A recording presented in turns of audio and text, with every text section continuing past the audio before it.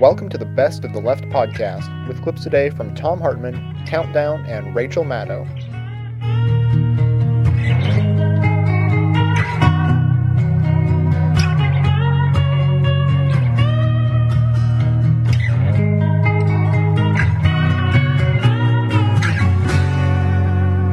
I am sad and a little depressed about the president, and I'll tell you why. And you quoted Theodore Roosevelt today.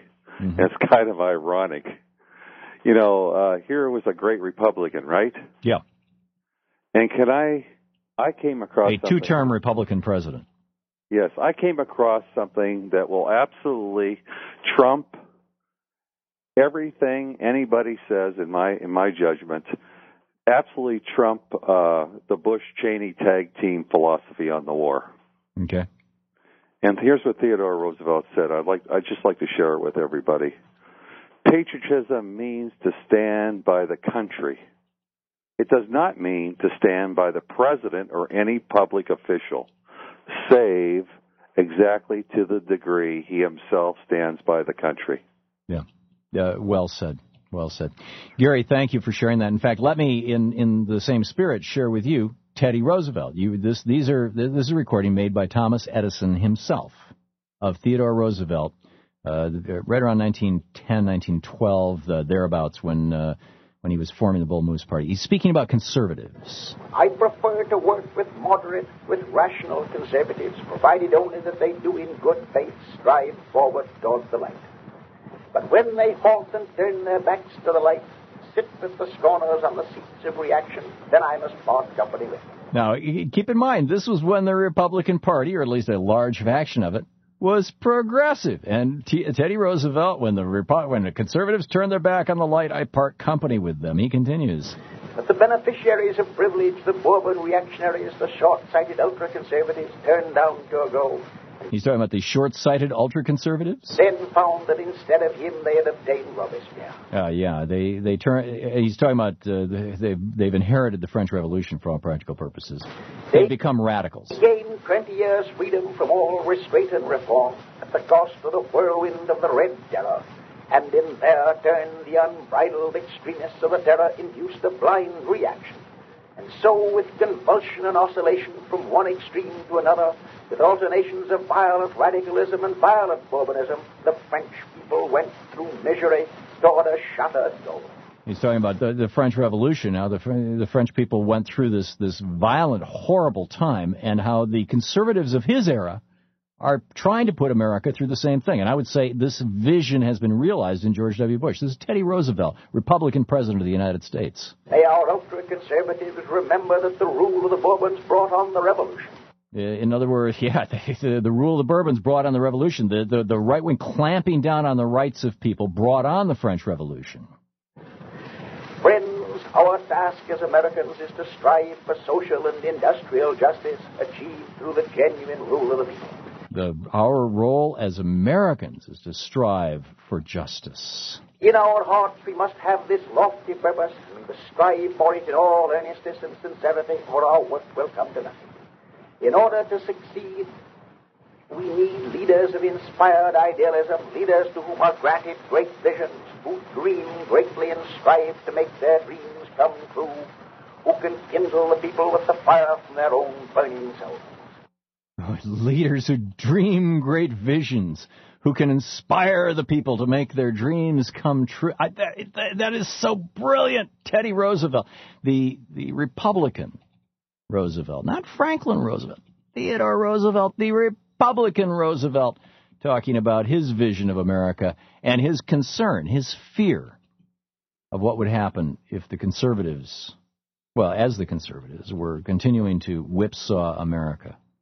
John Dean has a new book out, by the way, in which he talks about this very issue, about the conservatives, these new conservatives. In fact, he dedicates the book to Barry Goldwater. He's going to be on our program on Friday. And he talks about, in his book, John Dean's new book, about how these phony conservatives, who Barry Goldwater even wouldn't recognize, are really essentially fascist reactionaries. I mean, using my language, not his. And America really very much right now is standing at a junction point, at a turning point. And these are very, very dangerous and very important times. Perhaps the most important time for the United States in its history, arguably outside of the Civil War in any case. And it is so important that we become politically engaged and that we become conscious, that we wake up to what's going on around us and share that with others.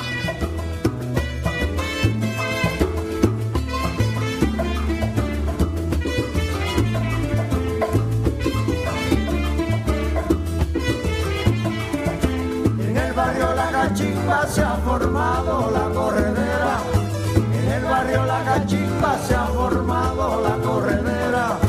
Allá fueron los bomberos con sus campanas, sus sirenas. Allí fueron los bomberos con sus campanas, sus sirenas. Ay, mamá, ¿qué pasó? Ay, mamá, ¿qué pasó?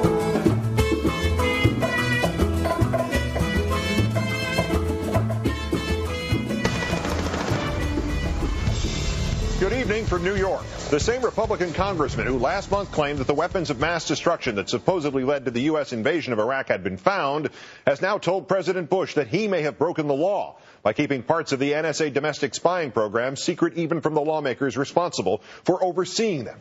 Our fifth story in the countdown: will those who found the Michigan Republican credible last month find him just as credible now? The White House's anger over the exposure of its clandestine intelligence programs now matched only by the anger of one of its staunchest allies, who is now saying that he has not heard enough.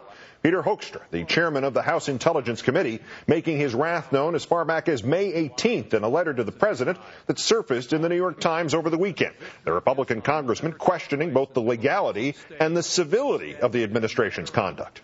Quoting, "I have learned of some alleged intelligence community activities about which our committee has not been briefed. If these allegations are true, they may represent a breach of responsibility by the administration, a violation of the law, and just as importantly, a direct affront to me and the members of this committee who have so ardently supported efforts to collect information on our enemies. The U.S. Congress simply should not have to play 20 questions to get the information that it deserves under our Constitution."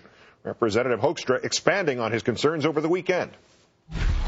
We can't be briefed on every little thing that they are doing, but in this case, there was at least one major, what I consider significant activity that we had not been briefed on, that we have now been briefed on, and I want to set the standard there that it is not optional for this president or any president or people in the executive community not to keep the intelligence committees fully informed of what they are doing. I'm joined now by Nixon White House counsel John Dean, author of the new book Conservatives Without Conscience, which hits bookstores officially on Tuesday. John, as always, great thanks for your time. Good to see you in person. Nice to see you, Keith. We must and we will talk about this remarkable book, but given how much the modern conservative movement has meant or come to mean, either correctly or incorrectly, George W. Bush, let me ask you first about this lead story.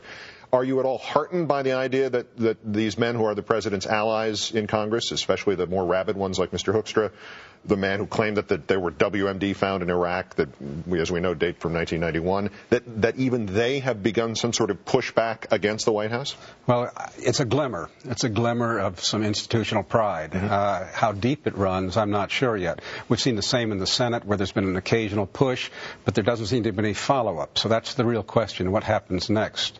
If there will be any follow-up. I suspect not, Keith. Is it in terms of push, is it a pushback that owes to the imminence of the midterm elections, or is it one that has to do with a genuine imbalance of power? Is it political or constitutional? I think it depends upon the individual. With Hoekstra, I suspect there really is some committee pride, that he's probably being pressured by others on his committee, on both sides, the Democrats and the Republicans, that, hey, what's going on here? I'm sure he must have shared this internally with his committee, and there was probably a lot of distress.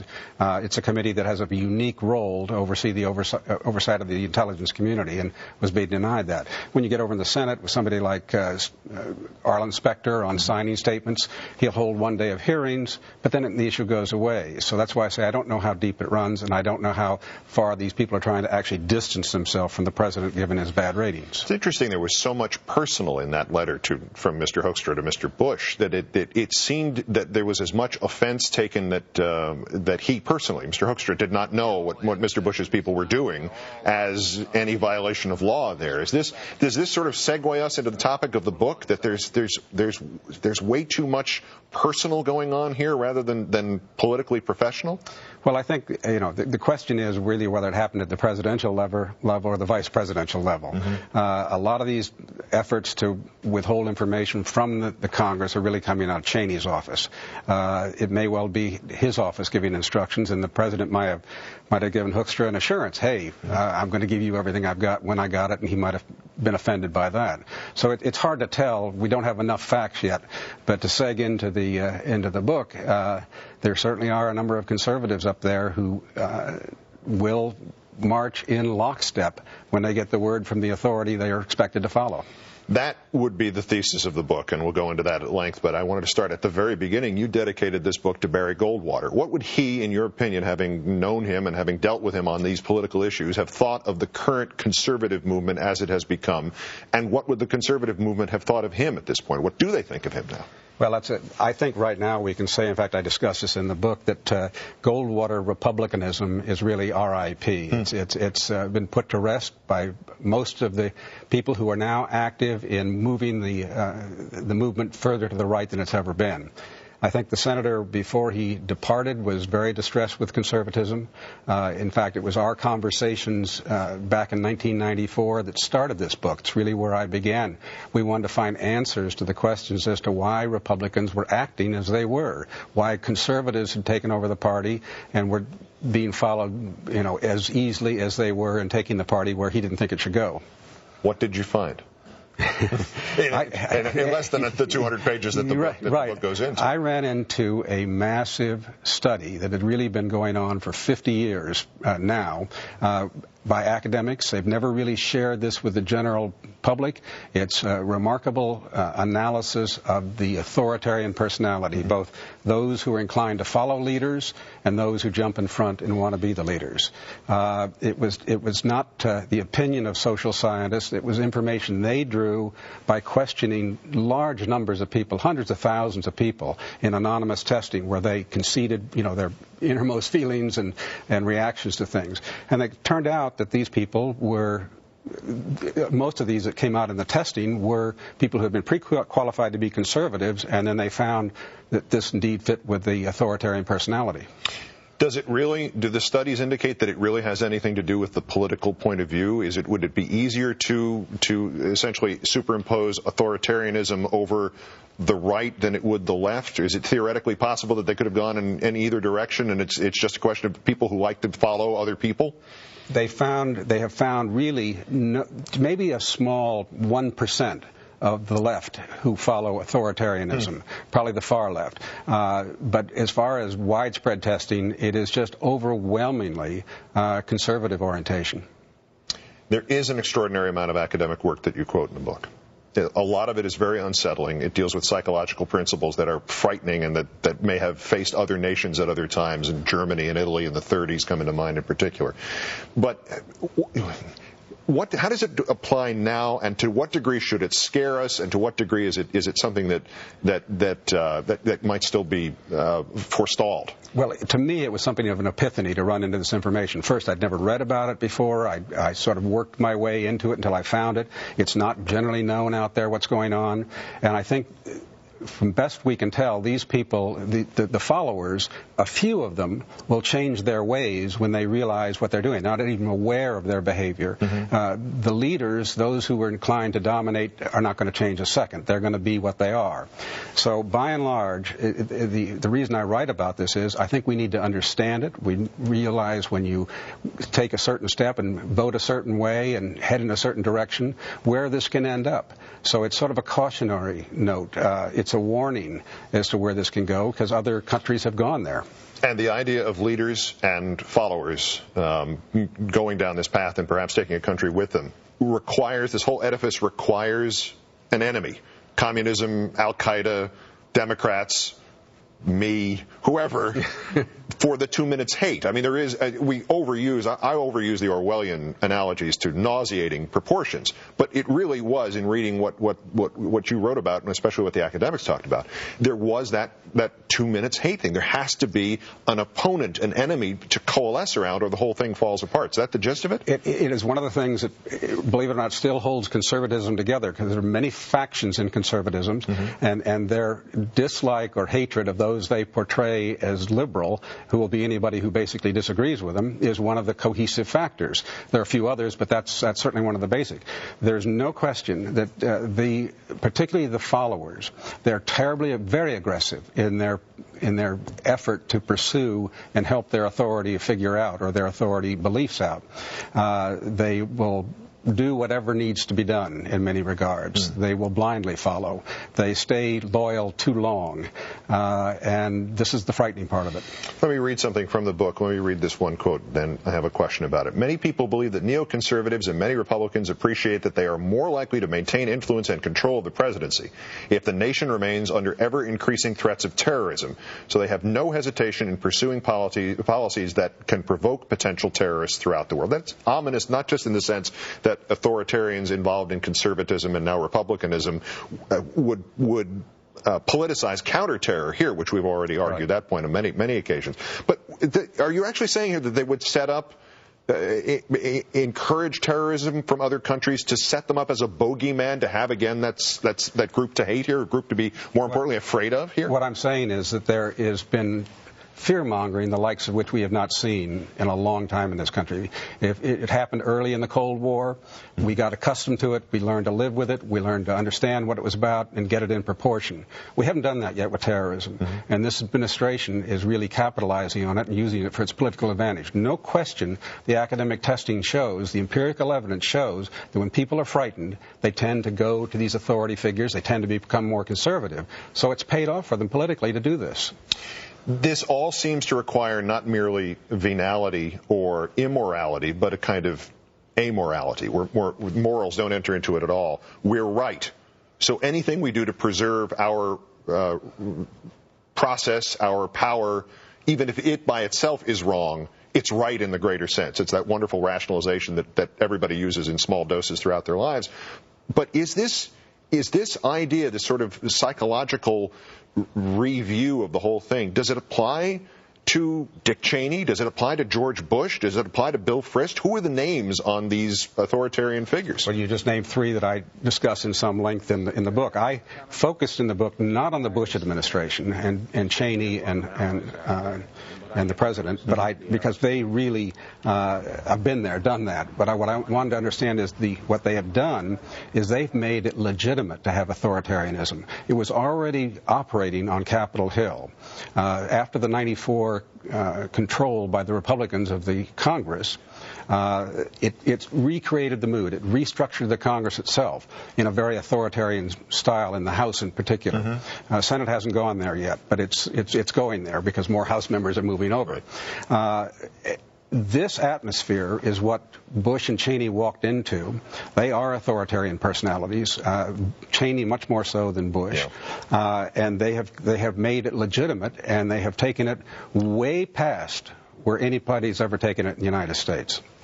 Our society's best defense against that is what? Do we have to hope that, as you suggested, the people who follow wise up and break away from this, the sort of lockstep salute? Well, of course they're right. Of course there's WMD. Of course they're terrorists. Of course there's Al-Qaeda. Of course everything is the way the president says it. Or do we rely on the hope that these are fanatics, and fanatics always screw up because they would rather believe in their own cause than double-check their own math? The lead researcher in this field told me, he said, I look at the numbers in the United States, and I see about 23% of the population who are pure right-wing authoritarian followers. They're not going to change. They're going to march over the cliff. The best thing to deal with them, and they're growing, and they have a tremendous influence on Republican politics. The best defense is understanding them, to realize what they're doing, how they're doing it, and how they operate. Then it can be kept in perspective, then they can be seen for what they are. Did any of this ring familiar to you from the Nixon administration, or is this a different world? No, I must say that about everything that went wrong with Watergate, you could really count to authoritarianism as well. Mm-hmm. Give me an example. In other words, not getting away with it was a result of it too? Take Gordon Liddy and his following whatever Nixon wanted, even the hint of anything he wants. Salute, yes sir, let's do it.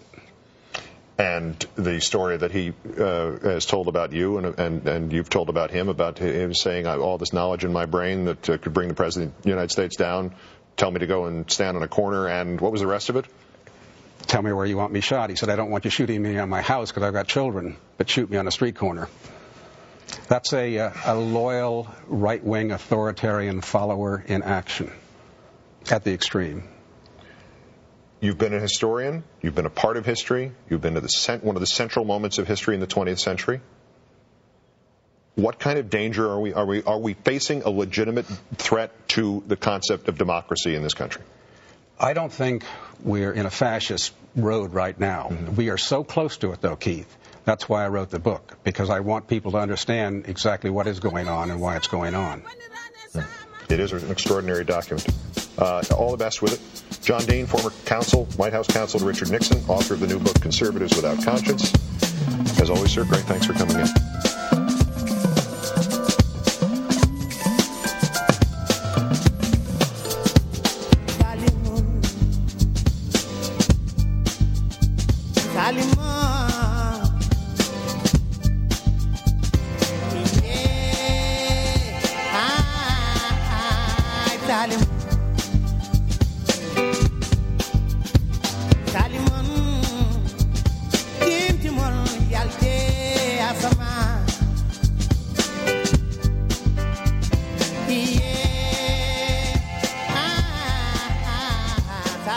John W. Dean is with us. He has a new book out, Conservatives Without Conscience. He's the author of the national bestseller Worse Than Watergate. In fact, when that book came out, it was the last time we spoke. John Dean, glad to have you back on the program. Thanks, Tom. Pleasure to be with you again. This is an extraordinary piece of work. I almost probably don't have to say it. John Dean, the former counsel to Richard Nixon, Watergate figure, and not sure how you would most prefer to be described in that context, but the book that you've written, exploring the roots of not just the modern conservative movement, but how it has taken this authoritarian bend. First of all, let me just. In 1964, you talk about Barry Goldwater in the book. In 1964, I was 13 years old, and I went door to door for Barry Goldwater. Did you? My father was the chairman of the Republican Party in the county that we lived in Michigan, and I was very into it. I had read John Stormer's None Dare Call It Treason. I'd read J. Edgar Hoover's book that you referenced, The Masters of Deceit. I was just gung ho, and within 3 years, I was on a college campus and looking at the Vietnam War. And it completely transformed my vision of politics, and I went from being a conservative to being whatever I call myself a progressive today. And I'm kind of curious if Goldwater would have won, it might have been a lot better for the country than Johnson pursuing and escalating that war. I don't disagree with you. And in fact, 2 years ago, I went back and I reread No Apologies, Goldwater's second autobiography. And it was clear to me that he was blinded by his fear of communism to the point that it didn't allow him to see the horrible mistake he was making, for example, in opposing the civil rights movement because he thought King had been infiltrated by the communists. But beyond that, he was a good man with a reasonable vision for America. And you portray in your book the classic kind of Goldwater conservatives. In fact, you dedicate the book to Barry Goldwater, as I recall. I do. And I'm curious, how would you portray liberalism? Because and I want to get into the whole thing about authoritarianism and everything else that's in the book, but this is something that I didn't get out of the book in reading through. Maybe I just missed it, but it seems to me that the liberal worldview is really the one that came out of the Enlightenment. That George Washington said that he was a liberal. He hoped America would ever become more liberal. How is that different from the type of conservatism that you applaud in the book? Well, I think if you track what I did and show how I try to show in the roots of conservatism when the intellectual movement started, they really corrupted the basic documents of the founding of the country and called them conservative documents when they were truly classic liberal documents. And Barry Goldwater, for one, has often said that when people look back on his era and his thoughts and his philosophy, they would call him a liberal, which is kind of curious. Yeah. Liberalism runs throughout the book. I actually put a footnote in at one point to note really probably the greatest distinction between contemporary liberalism and conservatism resides in equality. The liberal still is very much for equality. Conservatives really don't give a hoot about equality, and that's the interesting thing. I had some conversation with the senator about that also. He said, "Well, yes, those are the guys who don't, the conservatives who don't care about equality are the ones who don't get elected." That was once true. I'm not so sure it's true anymore. Well, in the book, you quote Russell Kirk, and I've read The Conservative Mind, and Kirk, of course, bases that book, the whole entire first chapter is about Sir Edmund Burke. And Kirk talks about how conservatives, in classic conservatism, you have classes and orders rather than equality. Burke said, it does me no harm if a man is allowed to engage in as servile a profession as a hairdresser or a tallow maker, candle maker, but it does society considerable violence if such a man is allowed to participate in governance, in other words, to vote. Certainly a elitist view, I'd say. It is, but William F. Buckley read, The Conservative Mind and said, yeah, that's me. Even Barry Goldwater did. And well, actually, he did until Goldwater. I'll tell you, the greatest influence on Goldwater was probably Herbert Hoover. He was a collector of all of Hoover's works. He got to know him after he got in the Senate, and if he had an intellectual mentor, that was it, because the senator had not been much of a student until he really got to Washington. And he spent the first 10 years in the Senate really steeping himself in this stuff. And I never thought him as a Burkean by any stretch of the imagination. Yeah, and in fact, in the book, you talk about a conversation that you had with Barry Goldwater in his last days. Mind sharing that with us? That was, I thought, a great moment there, where you're talking to him about. You said, I called Senator Goldwater to only recently learn more about Chuck Colson's involvement with Silent Coup. Oh yeah, when we're talking about Liddy. Yeah. and just the whole Christian conservative, takeover. Yes. Well,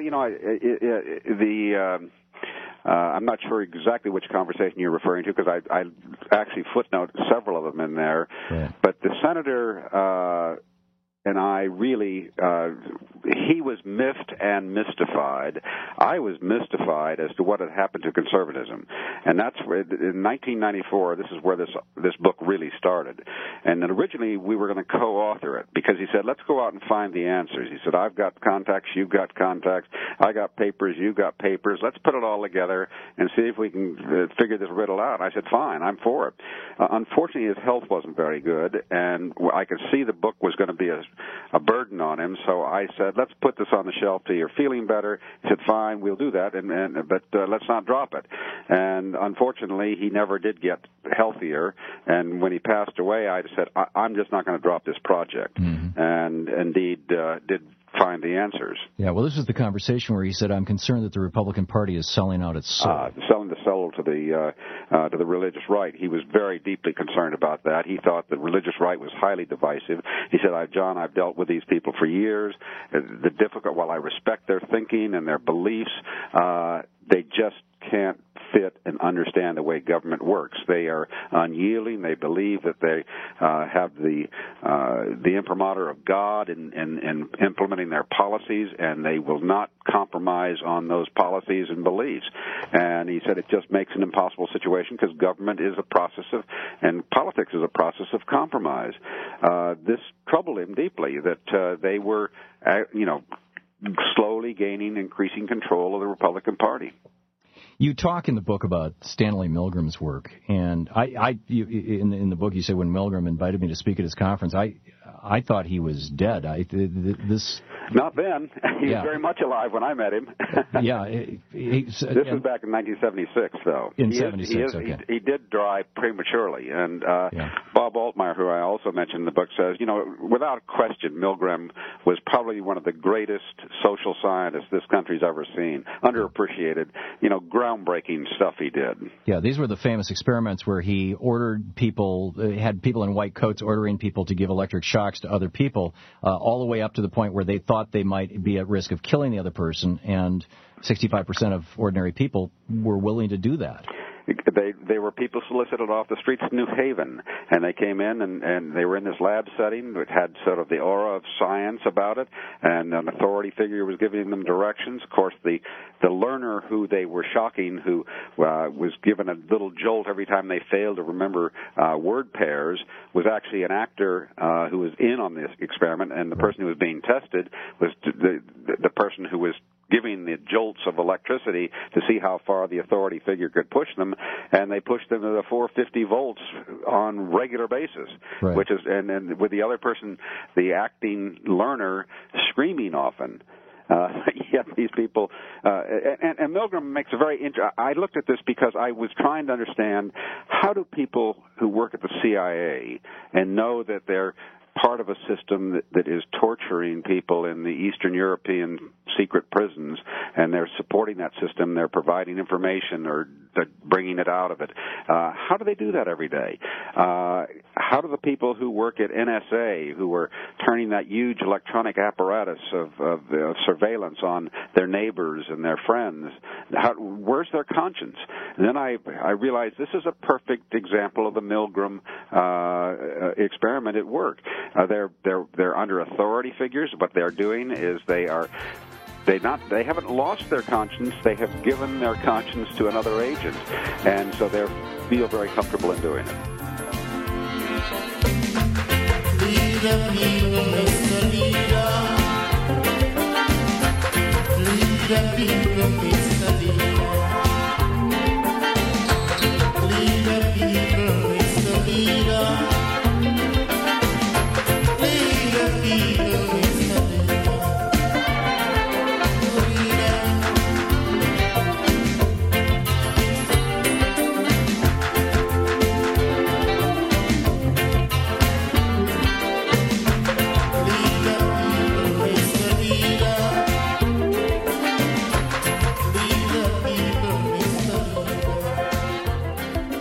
We're joined now in studio by John Dean. He's former White House counsel in the Nixon administration. He's now a columnist for FindLaw.com.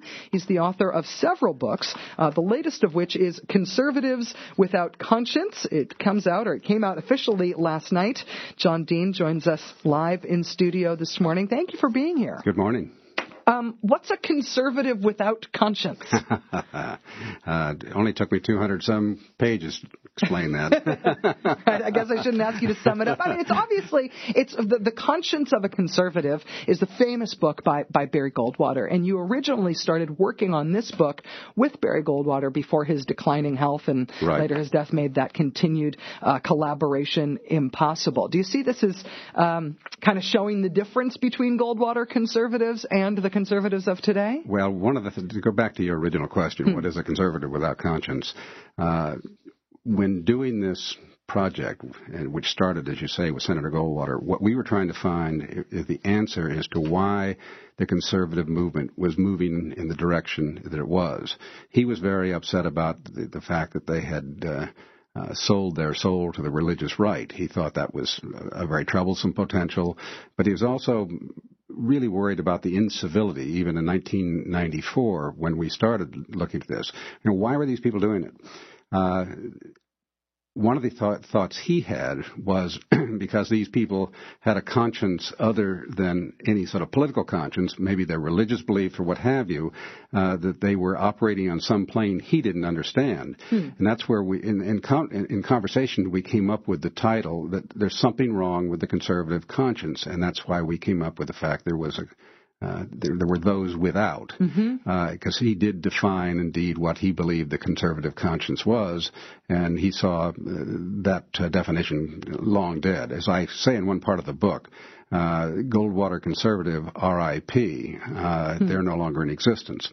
So, do you still think of yourself as a Goldwater conservative? I do. Yeah. I do. On many issues, I certainly find that's where I am philosophically. I haven't really changed my feelings and beliefs much in 40 years, but I now found myself well left of center by just staying where I was, because the Republican Party has moved so far to the right. Indeed, politics have moved so far to the right. Do you feel that the tenets of what's important to a Goldwater conservative, the things that made you realize yourself as you're kind of awakening as a conservative as a young man, do you feel like those tenets are now being embraced by elements of the Democratic Party, or do you feel like they're gone entirely? No, I think you're right. I think you put your finger on something. One of the things that the senator always said is that, the question of the dignity of human beings was very important to him. He's somebody who led the fight, for example, in Arizona to integrate the National Guard.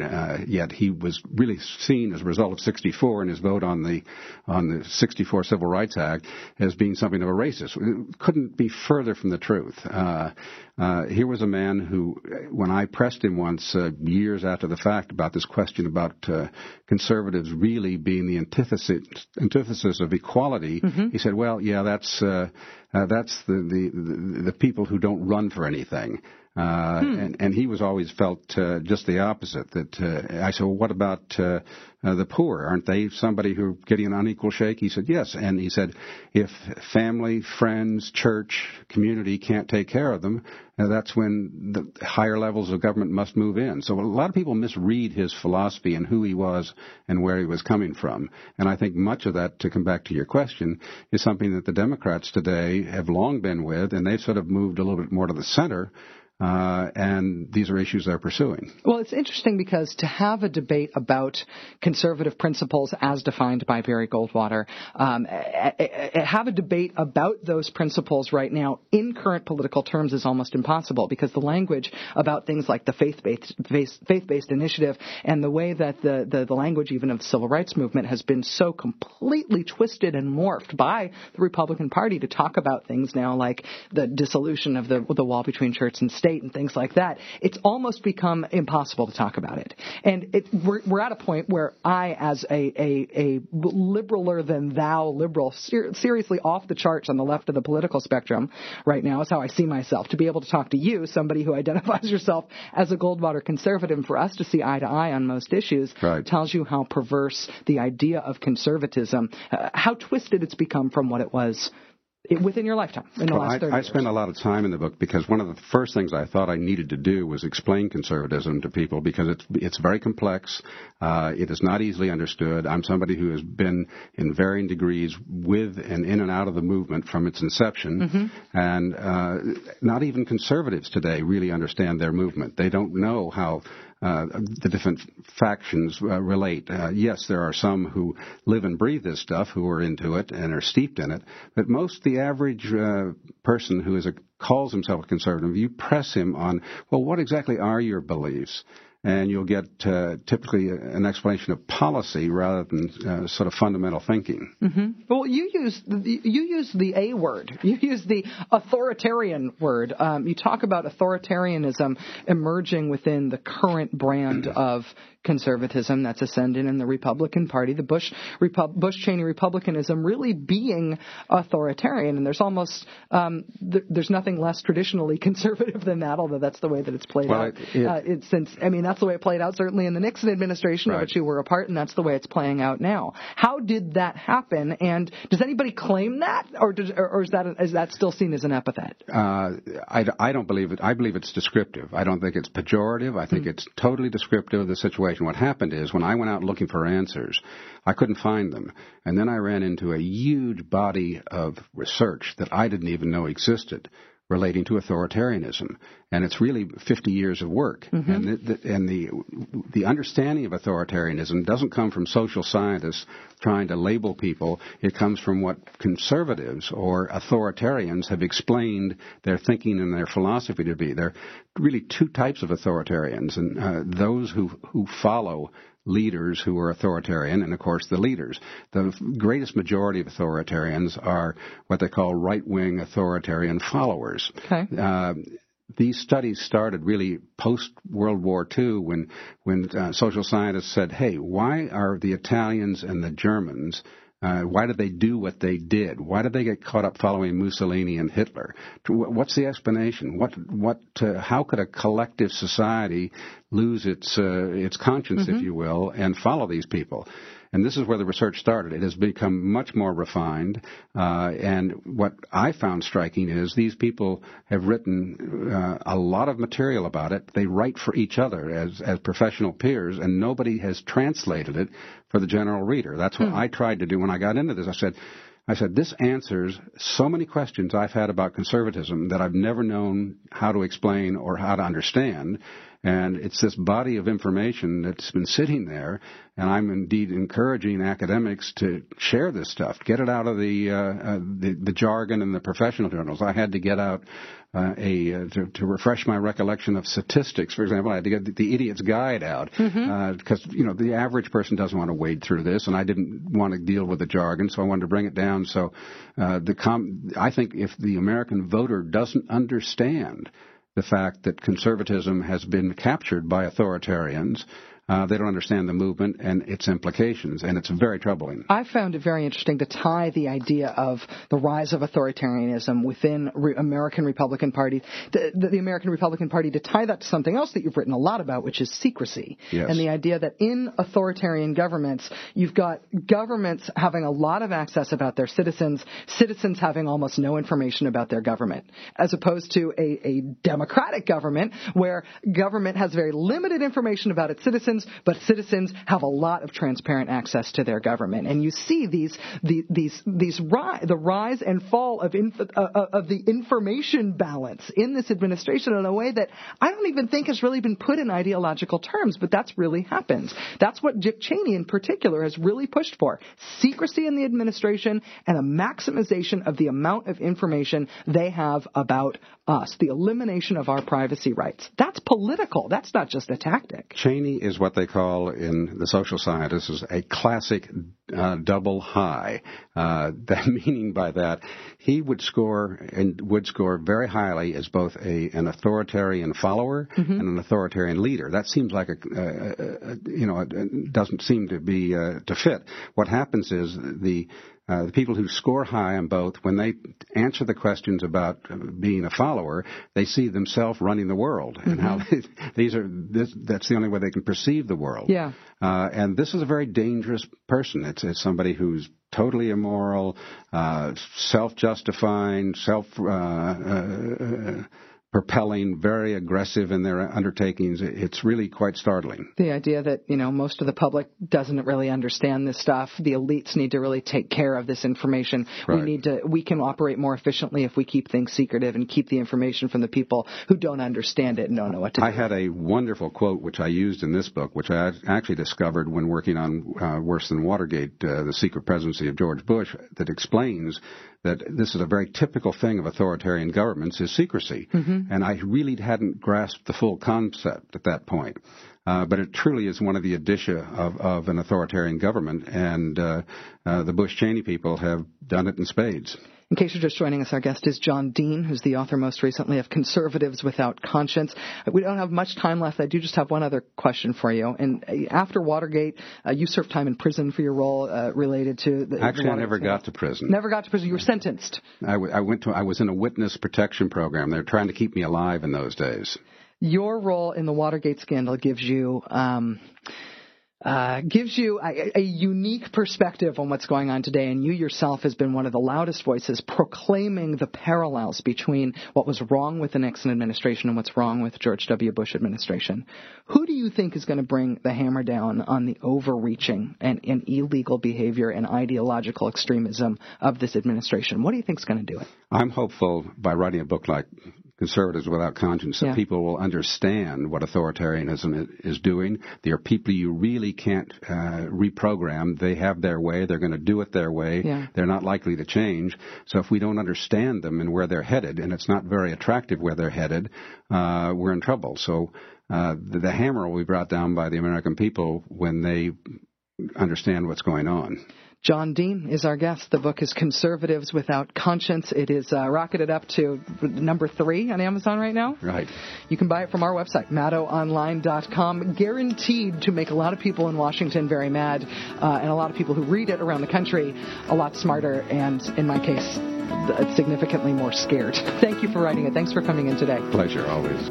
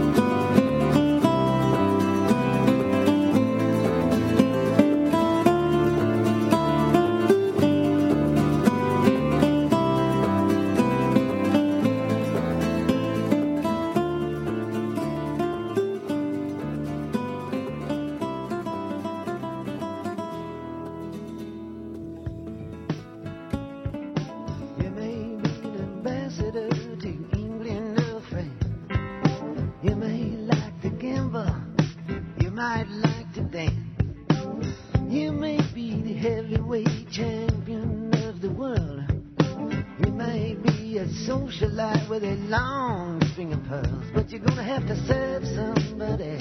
And welcome back. 21 minutes past the hour. Tom Hartman here with you. We're talking with John Dean, White House legal counsel to President Nixon for 1,000 days. Also served as chief minority counsel for the House Judiciary Committee, associate deputy attorney general in the U.S. Department of Justice, the author of Worse Than Watergate, Blind Ambition, Lost Honor, The Rehnquist Choice, Warren G. Harding, and his new book, Conservatives Without Conscience.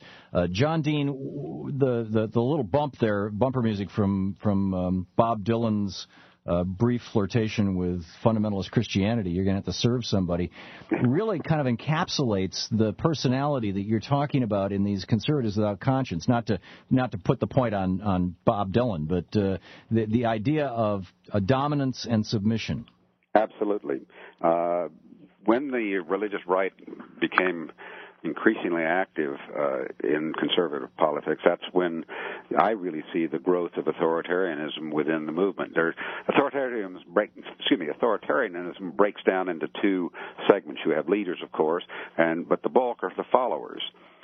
Most of the scientific work over the years, for about the last 50 years, has been done on the followers, and only in the last 10 years on the leaders. But we have this amazing body of empirical evidence developed largely through anonymous testing of people to get their reactions and explanations of their behavior. The religious right constantly scores very high on authoritarian scales.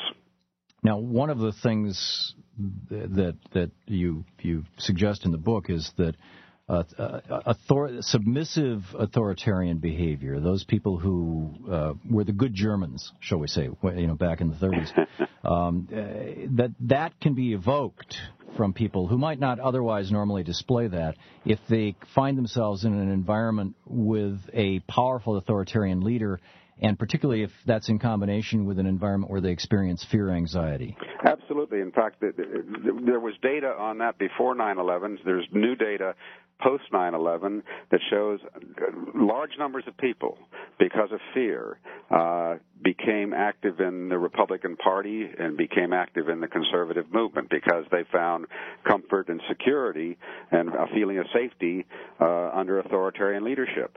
So it's been demonstrated lately, and of course what the Bush people discovered, they either found this from their own polling or social scientists tipped them off, it became a very effective political tool. They have been fear-mongering ever since 9/11, trying to keep the base in line and grow the ranks, and it's worked. The Republican Party has been playing this like a fiddle, and in a way they're actually increasing the number of authoritarian followers in the United States by bringing this out in people. Absolutely true.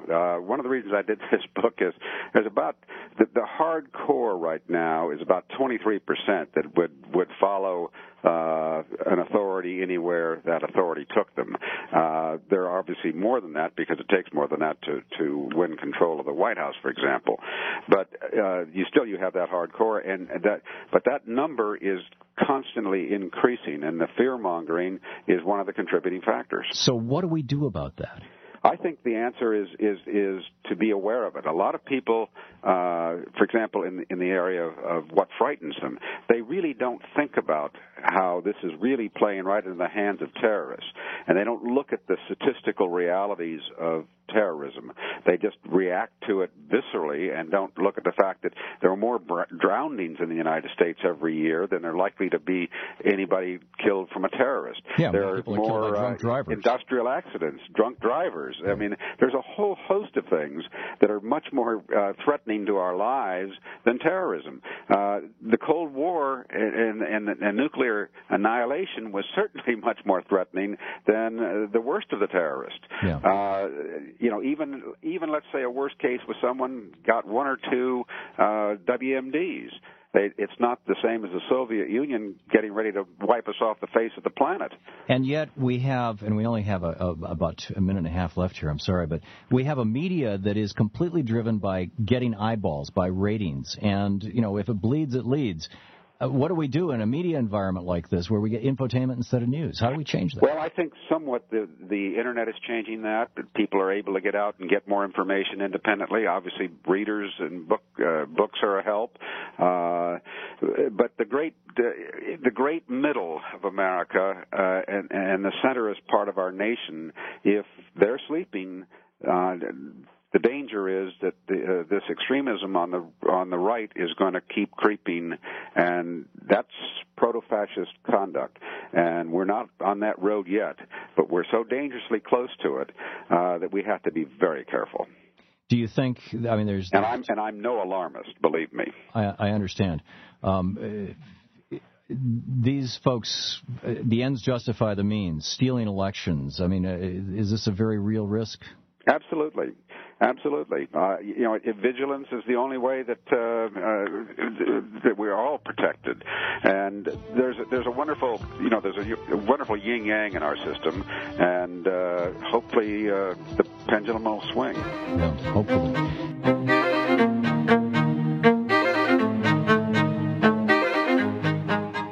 Thanks for listening, everybody. We had big news at the end of last week's, during the hiatus, and if you missed it at the end of Friday's rerun, I did mention the big announcement is that the Best of the Left did in fact get nominated for a podcast award in the politics section, and that's all thanks to you guys for nominating me, so thank you very much for that.